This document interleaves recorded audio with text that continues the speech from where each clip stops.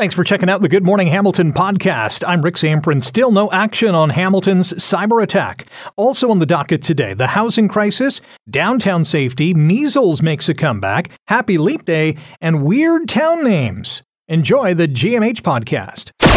This is the Good Morning Hamilton podcast on 900 CHML. Let's talk cyber attack because there is still 5 days into this thing, still no word on what hackers were targeting or how deep they got when they breached the city of Hamilton's IT systems, or even when city services are going to be back up and running again. Now, in some cases, we've had to go to some manual operations, but we've found mechanisms to ensure that people get paid on time, and that's happening both for staff and in the community. City Manager Marnie Clucky, who joined us on Good Morning Hamilton yesterday, everything from the HSR to the library being impacted, no city meetings yesterday. Charles Finley is a founding executive director at Rogers Cybersecurity Catalyst at Toronto Metropolitan University and joins us on GMH. Charles, good morning. Welcome to the show. Good to be with you. As I mentioned, this is day 5 now, dealing with the aftermath or the aftershock of this cyber attack. Does it normally take this long to untangle what hackers have done? Yes, unfortunately, it often does. And I would urge patience. It could take considerably longer, as we've seen in other situations, in particular circumstances like the Toronto Public Library attack.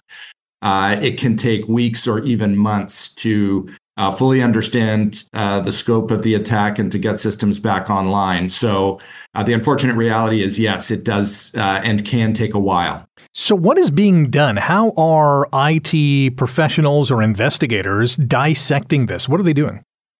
Well, the first point to make is they're probably working around the clock. They're working to understand the scope of the attack, all the systems that have been impacted. They're working to understand how the attack took place. They're working to understand the scope of damage that may have been done to systems, the data that may have been exposed or exfiltrated from the systems. And of course, they're working to try to get these systems back online as quickly as possible. So I think it's fair to say that there is a flurry of activity and a lot of coffee being drunk in that group right now. Hackers slither their way in. Do they try to cover their tracks on the way out somehow or at some point in time? Yeah, we don't know much about exactly how this attack happened, the kind of attack that it is, or, certainly we don't have any information at this point, I don't think, about what groups may be responsible for this attack. But listen, cyber attacks are becoming increasingly sophisticated. They are growing in number, especially attacks on municipalities and critical infrastructure across Canada. So, the situation is becoming more and more serious. And certainly Hamilton is not alone at all in terms of being a municipality that's been targeted by a recent cyber attack.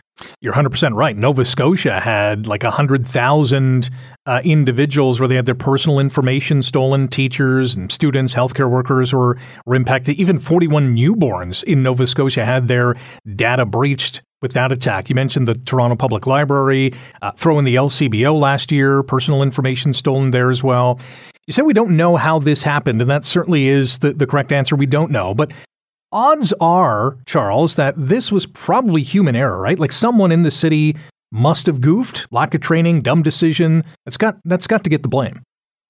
Well, we don't know. I think at this point, I think we should reserve judgment on exactly how this attack happened. Certainly, if we're speaking about ransomware attacks, and again, we don't have information yet on whether or not this is a ransomware attack, although ransomware attacks have been launched against other municipalities in recent times. So that's, one obvious situation. It is correct to say that, ransomware attacks can begin through, clicking on a link in an email that looks to any employee like it came from their colleague or their boss, but that then exposes that network to a cyber attack. awareness amongst employees is, incredibly important for all organizations, public sector and private sector. So it's important that proper training is done, and it's important that we all work together to address this critical issue. Too early to say, I think, at this point exactly how this attack started. That's fair. Charles Finley is the founding executive director of the Rogers Cyber Secure Catalyst at Toronto Metropolitan University, and is our guest this morning on Good Morning Hamilton on 900 CHML. Now, the City of Hamilton and the city manager would not confirm on air with us yesterday if sensitive data was breached, and I get it, it's too early to tell. But is that likely what happened? I mean, what else are hackers going after? Yeah, there's a few different objectives that hackers can have. The first, obviously, is money. I mean, a ransomware attack is an extortion of money from an organization. So there's that objective. The second objective can be data, intellectual property, other valuable information that is of use to the attacker. And the third is the disruption of our society and our economy. So if this is a ransomware attack, we can expect that the objectives involve extorting money from the city. Again, if this is a ransomware attack, and a second parallel objective could be the exfiltration of data or other information that can be of use to the attacker. So lots of different potential motives at play here. Certainly worrisome, that is for sure. Anyone who lives in this city is kind of wondering, is my data safe? What have the hackers breached? What do they have now? Is my identity going to be stolen? A lot of concerns, a lot of questions, and not many answers at this point. Charles, we'll have to leave it there. Really appreciative of your time this morning. Happy to help. Charles Finley, founding executive director of Rogers Cyber Secure Catalyst at Toronto Metropolitan University. To that end, at 8:20 this morning, we're going to take a little bit of a deeper dive, if you will, into this cyber attack with the City of Hamilton, including what happens if your information was breached. What do you have to do? Our good friend Carmi Levy is going to join us at 8:20 to discuss that. You're listening to the Good Morning Hamilton podcast from 900 CHML. The vote on the Stoney Creek parking versus housing issue was supposed to be at City Council yesterday, but it was postponed thanks to this ongoing cybersecurity issue that the city's dealing with. Given the extraordinary circumstances and capacity issues that are related to the cybersecurity incident, I'm going to ask Councillor McMeekin for a motion to postpone the remainder of the council agenda to a future meeting. And that's exactly what has happened. But this issue in Stoney Creek isn't the only one, isn't the only housing project that remains stalled at Hamilton City Council. And we'll get into that with Sarah Mayo, the social planner with the Social Planning and Research Council of Hamilton. Sarah, welcome back to the show. How are you? Good, thank you. I want to start with local encampments because the weather has certainly changed. The last 24 hours must have been very difficult for those who are living in tents. Absolutely. I know last time we talked about the number of people in encampments, and winter certainly does reduce the number, but there was still about close to 100 people who are living in tents by the city's latest count, and the weather it makes it very difficult. I mean, we know in other cities people have passed away because of the weather this winter, and so certainly it underlines the crisis when we see encampments every day in our city. Yesterday, we spoke with a poverty advocate by the name of Angela Voss, who is camping out at City Hall in protest of some of the housing projects that remain stuck. Here's just one thing that she had to say yesterday. Every time that there's a project, the City of Hamilton denies it. And I think that we really need to work together and annihilate this problem because people are suffering out here. It's got to be frustrating, Sarah, to hear The city council, for one reason or another, has stalled on a number of housing projects. We have the Stony Creek parking versus housing debate, Darko Vranich's proposal downtown, turning vacant schools into housing. We have the derelict homes on James North that should be a livable space for people again. City Housing Hamilton not fixing up their homes fast enough. That's a cavalcade of stuff that could be meaningful for so many people. Absolutely.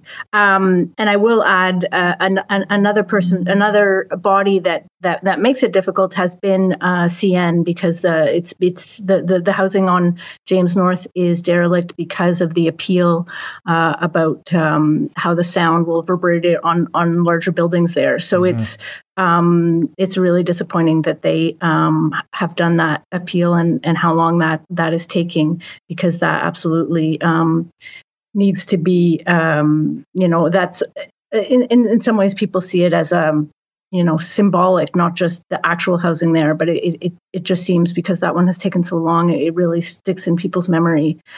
So hopefully that appeal will be done at some point soon, and it can move forward. Yeah, that area of the city is a huge opportunity, because the guts are there, like the buildings are there. They just got to be spruced up, obviously. And to that end, that one, more than that, because that is such a big parcel. There could be so much more housing than the houses that are on there now, and it's going to be a taller building with a lot more units. How do we make some real change in this city with our housing stock and get those people out of tents, get them out of RVs, get them out of our parks and into housing? Well, we build more housing. I mean, our research has shown even before the pandemic that there was twice as many new households as new housing in Hamilton. Like, there has not been enough housing of all forms, and then especially not enough rental housing, especially not enough affordable rental housing. And specifically, if we go to Stony Creek, there was a 30% increase in the number of renter households between the last two censuses, 2016 and 2021. And that was higher than the average of 11% increase across the city. So Stony Creek is one of the areas that needs more rental housing. And this is the type of housing everybody says that we should build more of, affordable rental housing. I understand the concern from some business owners, some residents who use the businesses who have these city-owned parking lots in Stony Creek. And I know there's other areas we should be building, and that's all fine and well. But to not build these two housing projects on these parking lots because people want to be able to park there, there's other parking lots around that area of the city. It just seems like a bonkers thing to me. Well, I don't think it's as simple as, it's just, it has to be done and it doesn't matter about the parking. I think that there has to be these decisions are difficult, and there are trade-offs. There's no perfect solution, and there's always going to be changes that happen in our city, and it's going to mean loss of parking is kind of the number one thing that happens in cities as cities develop, and people. It is sometimes it means someone may have to walk a bit further. Like, one of the uses of parking that in other studies that have shown is that a lot of parking gets used by the workers at businesses, not by the customers as much. And so, like you say, there's other parking lots. There's a lot of apartment buildings in that area. Could there be a creative solution where the daytime workers can use the parking of the buildings that are nearby? Things like that. So staff, instead of council saying, we're not going to do this, they could have, and hopefully maybe at this council will say, at the next council where it gets decided, say, okay, staff, can you come back with a report specifically about the parking and how it's going to be managed once these lots are not available? Certainly, it's come up, the Santa Claus parade. Well, the Stony Creek Rec Center is not too far away. Could that be used instead? There's ways that these things can be managed. And it reminds me a lot of, I'm sure you remember John Street and James Street going two-way many years ago, close to 20 years ago now. there was a lot of parking that was lost, and there was a lot of consternation about that and how our business is going to survive. And now we would never think of adding more parking and taking away the two-way nature of those streets. And so it's difficult to conceive of, but once it happens, people adjust. And these buildings are going to bring new customers as well. Absolutely. So and new homeowners and a greater tax base. There's a lot of pluses that go with it. Sarah, we'll have to leave it there. I'm sure there's some common ground that City Council and the community is going to come to. It's just going to take some time, I guess. Appreciate your time this morning. Enjoy the day. Thank you. You're listening to the Good Morning Hamilton podcast from 900 CHML. Wasn't that long ago when a lot of people were complaining, wow, the police budget is just too high. What do we need all these officers for? Well, there are now calls for the Hamilton Police Core Patrol in downtown Hamilton to expand. Policing should not always be in a reactive mode. We have to have an ability to be proactive and be able to work with our businesses, the BIAs, and our residents of our community to make sure everybody feels safe. That is Hamilton Police Chief Frank Bergen on this show, May 24th, 2023, talking about the Core Patrol. Troy Thompson is the owner of G.W. Thompson Jeweler and Pawnbroker and joins us on Good Morning Hamilton. Troy, good morning. How are you? Good morning, Rick. We're doing well. You were also on that show in studio with us talking about the need to implement a dedicated patrol of officers downtown to keep the peace, to make sure people aren't stealing from stores or putting graffiti all over the place. How has it gone? Definitely a positive. Having the presence on the street is it's encouraging. One thing that we do ask for is more police. They gave us 2 officers, and we don't have to tell you. Just having 2 people on the streets is going to be very limited in what they're able to do. Because of the cybersecurity crisis at the city, the Police Services Board meeting today is going to be held, although at a different location. But the call is to expand this, as you just mentioned. How much bigger do you hope this thing gets? You know what? Just keep going in the right direction and bringing the presence of the police back on the street is all I'm asking for. Have you noticed an increase in theft after your store or other stores in the neighborhood? What are business owners talking about down there when the Core Patrol is not in action? Because this is just Monday to Friday, 9 to 5. You know, it's a struggle all the time. You have to protect what you've worked hard for. Having the dedicated Core Patrol, one thing that I see as a positive is having a common source to go to, rather than having to repeat to a new officer every time you need to make a call. The Core Patrol is a great avenue to go to on a regular basis. Has the mood changed downtown? Like, I know there's people in this city, and I've talked to many of them, who are afraid to shop downtown for a variety of reasons, including one being, the security or the safety aspect. You know, there's lots of activity on the street, and just dealing with the police presence. People continue to come into the store, and having the police on the street, it just makes it a little more comforting. Troy Thompson is the owner of G.W. Thompson Jeweler and Pawnbroker. We're talking about a call that will be made later on today at the Police Services Board meeting to increase the Core Patrol in downtown Hamilton. Right now, there's a couple of officers who park their vehicle, walk about, make sure that everyone is A-OK. And if there is an issue, they will tackle it, either literally or, theoretically. What did you do before the Core Patrol was created? Was it chaos? Was it concerning going to work? Not chaos. Just you didn't have that first line to continually go to on a regular basis. As I mentioned earlier, when you had to make a call, you were repeating yourself in trying to express your struggles. When you have a Core Patrol, they understand that they know that you've called multiple times or one time, and they understand your personal concern. What is your message to shoppers who are legitimately afraid to go downtown to shop? You know, the business hours, it's fine. You know, you come down, there is lots of activity on the street, lots of foot traffic, and having the presence of the police is a reason why that is there. Well, we'll find out later on today whether that is going to be expanded or not. Troy, thank you so much for your time this morning. Enjoy the day. Thanks, Rick. You too. Troy Thompson is the owner of G.W. Thompson Jeweler and Pawnbroker. So later on this afternoon, 1 p.m., in fact, Police Services Board hearing will talk about this and many other issues in regards to potentially expanding this core patrol in the downtown. Whether it happens or not, you'll hear about it in CHML News coming up later on today. You're listening to the Good Morning Hamilton podcast from 900 CHML. Peter, what are you doing home from school? They sent me home. Measles. Are you sure it's the measles? Well, he certainly got all the symptoms. A slight temperature, a lot of dots, and a great big smile. A great big smile? No school for a few days. We have a confirmed case of measles in our area. A child from the Brantford area contracted it after recently traveling to Europe, and people who were on the same flight, this Lufthansa flight, from London to Pearson Airport last Friday are now being contacted.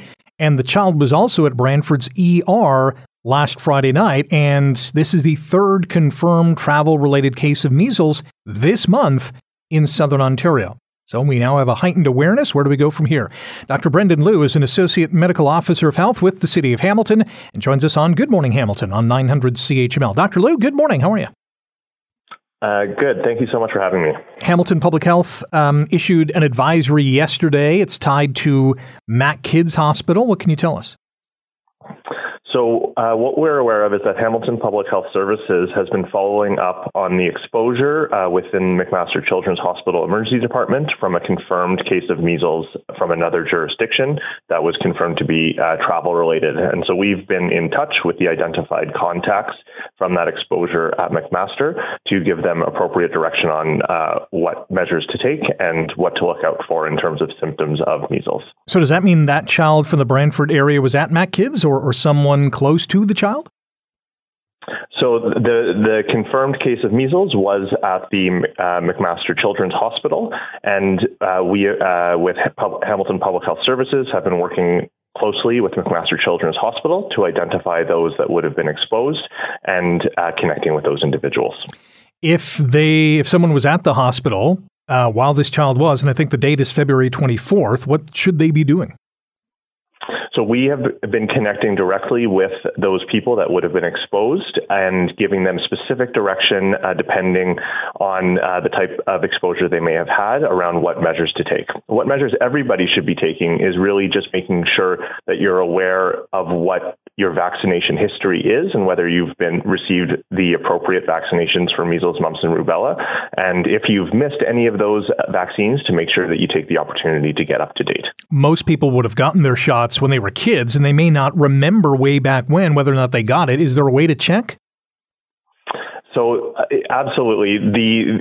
Getting in touch with your doctor and looking at any vaccination records that you might have available is the best way to check and make sure.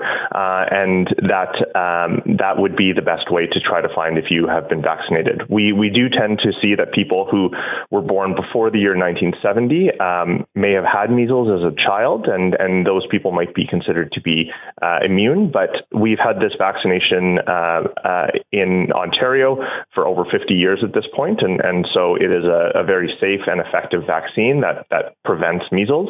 And so most people would have received that vaccine as a child. What we've seen, though, is through COVID-19 that many people have missed vaccines or are behind or delayed. And so especially for children, it's really important to look at those records, see what's been received, if anything's been missed, and connect with your doctor to ensure that you're up to date on particularly that measles, mumps, and rubella vaccine. It's at times like this or incidents like this that I'm glad that I got my kids the vaccination. I'm glad that I got the measles shot, years and years and years ago. How big of a concern is measles these days?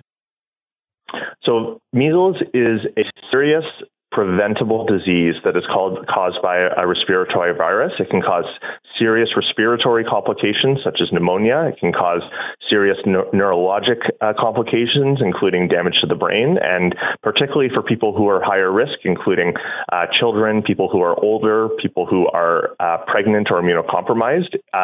They are especially higher risk of requiring hospitalization, and certainly measles can be fatal as well. So it is a very serious disease, but it is also very preventable by a very effective vaccine.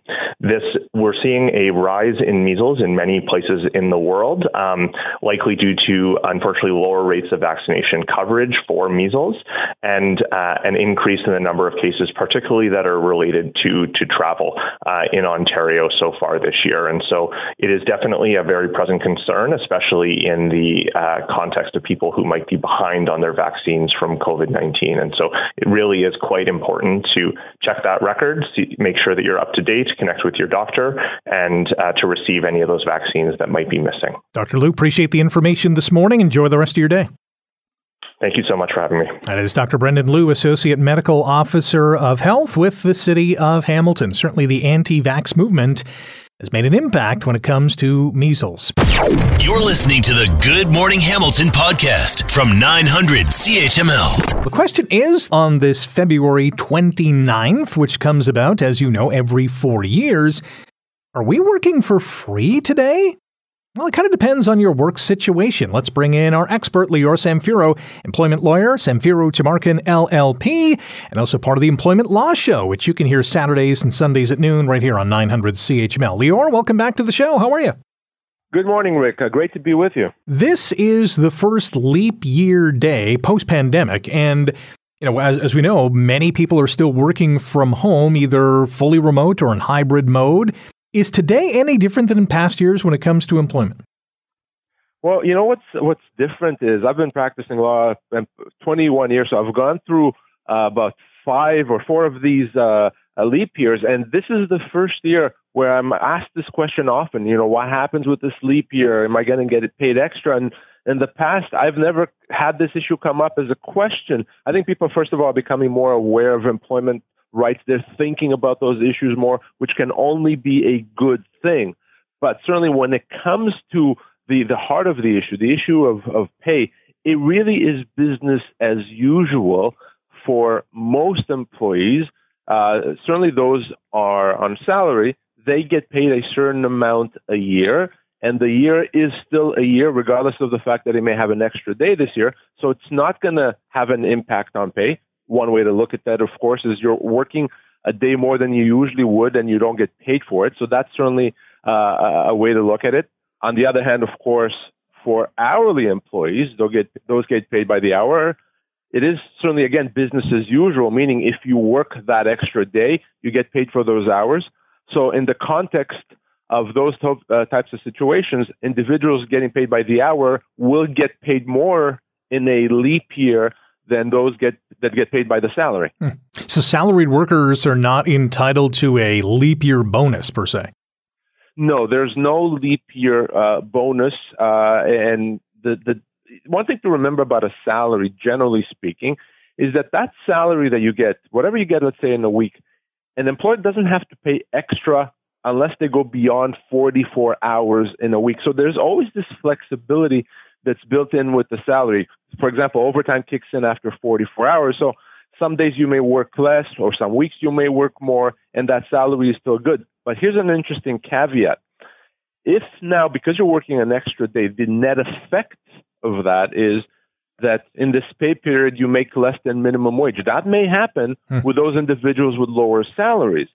Minimum wage, of course, being $16.55 an hour for most people. If the effect is because you work that extra day, now your salary is less than that, then your employer has to top you up. You have to make at least minimum wage. So again, those people with lower salaries may want to actually calculate in the current pay period, will they be making less? And if they do, there is recourse. So is that an automatic pay by the employer, or does the employee have to say, hey, wait a minute, we should look at this? There's the should and there's the reality. It should be something that an employer does. I expect that most employers probably won't think about that. So definitely something that I would put on the employee's lap to be mindful of and to do that calculation. Again, if you're making a salary of $100,000 a year, you're going to be over minimum wage or not even close. Yeah.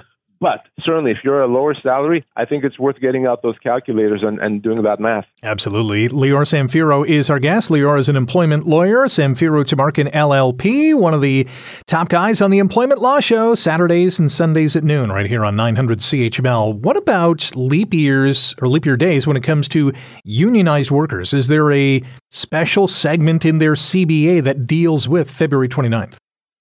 So, yes. In some situations, I have seen collective agreements specifically address that and ensure that there's that extra pay for that extra day. It's not something that's common, but it exists, especially with larger collective agreements that cover many employers. There is that recognition. But here's the interesting thing, is I started off this conversation by saying that employees are becoming more aware of this issue, and this is something that's now become a thing that employees are concerned about. So I can expect to see this being addressed more frequently in collective agreements and future negotiations, a section added to deal with this exact situation. I don't expect that individuals that negotiate their own employment agreements with employers are going to be able to negotiate that necessarily if they accept the job. But in the collective agreement, the unionized context, it has happened. I can see it becoming a regular thing moving forward. Really interesting topic, that is for sure. Lior, thanks for sharing your insight with us this morning. Always a pleasure. Thank you. You're listening to the Good Morning Hamilton podcast from 900 CHML. Have you ever driven through or stopped in a town that has an odd or a funny name? And I mean like really odd or funny. I have a list of Canadian and American communities that have unique names, and I'll also explain the origins behind some of these names. One of the most famous ones, though, is on the East Coast, and it caught the attention of late-night host Jimmy Kimmel a few years back. Oh, it is a beautiful summer night in Dildo, Newfoundland. Thank you, my brothers and sisters in Dildo. You've been very kind. I'm proud to be your mayor, and I will come to visit my fellow Dildodians very soon, all right? Dildo, Newfoundland, and Labrador. Yeah, some locals believe the name comes from a French word for the island, île d'eau, or a Spanish word for the bottom of a boat. The term has also been known to refer to a pin placed in a rowboat that attaches to the oar. Snafu, Yukon, named after the U.S. military acronym Situation Normal All Fouled Up, while the Alaska Highway was being built. Legal, Alberta, founded in 1914. Emile Legal was the Bishop of St. Albert, Alberta, renowned for its public murals, and it was named the French mural capital of the world back in 2011. How about Dead Man's Flats, Alberta? Now, some believe this name comes from a murder at a dairy farm in 1904. Others say it comes from a Nakota man who, while out hunting beaver, pretended to be dead to avoid getting caught. Dead Man's Flats, Alberta. Here's another unique or odd name. Happy Land, Saskatchewan. This tiny community in southwestern Saskatchewan near the Alberta border was named by an early resident who was, I guess, just happy to be there. Climax, Saskatchewan. Population 195. Was settled by Christ Fugelstad, an immigrant from Climax, Minnesota, which owned its name to a chewing tobacco company. Now, some would say Paincourt, Ontario, although it's pronounced Pancourt, Ontario. It was established in 1854 in Chatham, Kent, and the name translates to shortbread. Crotch Lake, Ontario. Who's been to Crotch Lake, Ontario? This name comes from the two narrows that meet, making it look like the crotch of a stick. The name certainly shouldn't deter you from visiting it. Crotch Lake is home to 77 campsites and is part of a beautiful canoe route through the Mississippi River. Yeah, it goes all the way down there. I've actually driven through this place, St. Louis du Haha in Quebec. It's the only town in the world with 2 exclamation points in its name. Peekaboo Corner, New Brunswick. This community owes its name to a poorly placed house that stood on the corner, blocking the vision of passing drivers. And there's also Sober Island, Nova Scotia. Some think it was named by British soldiers in the 1700s who landed there with no booze on their ship. I guess they drank it all on the way. Odd names of towns in the U.S. There's a lot of them as well. Mount Disappointment, California. So the story goes, when a team of surveyors in 1894 saw the 5,963-foot mountain, they declared it the highest in the San Gabriel Range. But when they measured it, they actually found that the nearby San Gabriel Peak was slightly higher, so they named this one Mount Disappointment. Wah wah. Whiskey Dick Mountain, Washington. 3,873-foot tall mountain in central Washington. The name stems from the surrounding Whiskey Dick Wildlife Area. Bug Tussle, Kentucky. That sounds like a nice place. A tiny town in southern Kentucky that is said to be infested with doodlebugs. I'm not sure if this is a sister city, Roachtown, Illinois. This town doesn't exist anymore, but it did in the late 1800s. Roachtown Road cuts through the area, and it still exists to this day. Another unique town name in the U.S., Big Cockroach Mound, Florida. This hill is on an island in the waters of Cockroach Bay next to Cockroach Channel. Do you think they have a cockroach problem? Center of the world, Ohio, and you thought it was Toronto. This tiny middle-of-the-nowhere town in Ohio was founded and named by an eccentric investor named Randall Wilmot, who planned to turn it into a bustling center of trade and commerce. When a railroad was built in nearby Warren, Ohio, the center of the world died a slow death. Greasy, Oklahoma. Established in the Oklahoma Land Rush, Greasy served as a checkpoint on the Trail of Tears. It was a base for the Confederate Army during the Civil War. A couple more for you. Poverty, Kentucky. A physician named William Short lived in this community and hated obnoxious neighbors. So somehow he got the chance to name this newly incorporated town, and he chose poverty so his hoity-toity neighbors would always live in poverty. Last one for you. I'm Alone, Wisconsin, founded by Snowball Anderson. In the early 1900s, he operated a gas station there, and as the story goes, a salesman bought some gas one day and asked Anderson for the town's name so he can write it on the receipt. We can only guess that Anderson said, I'm alone.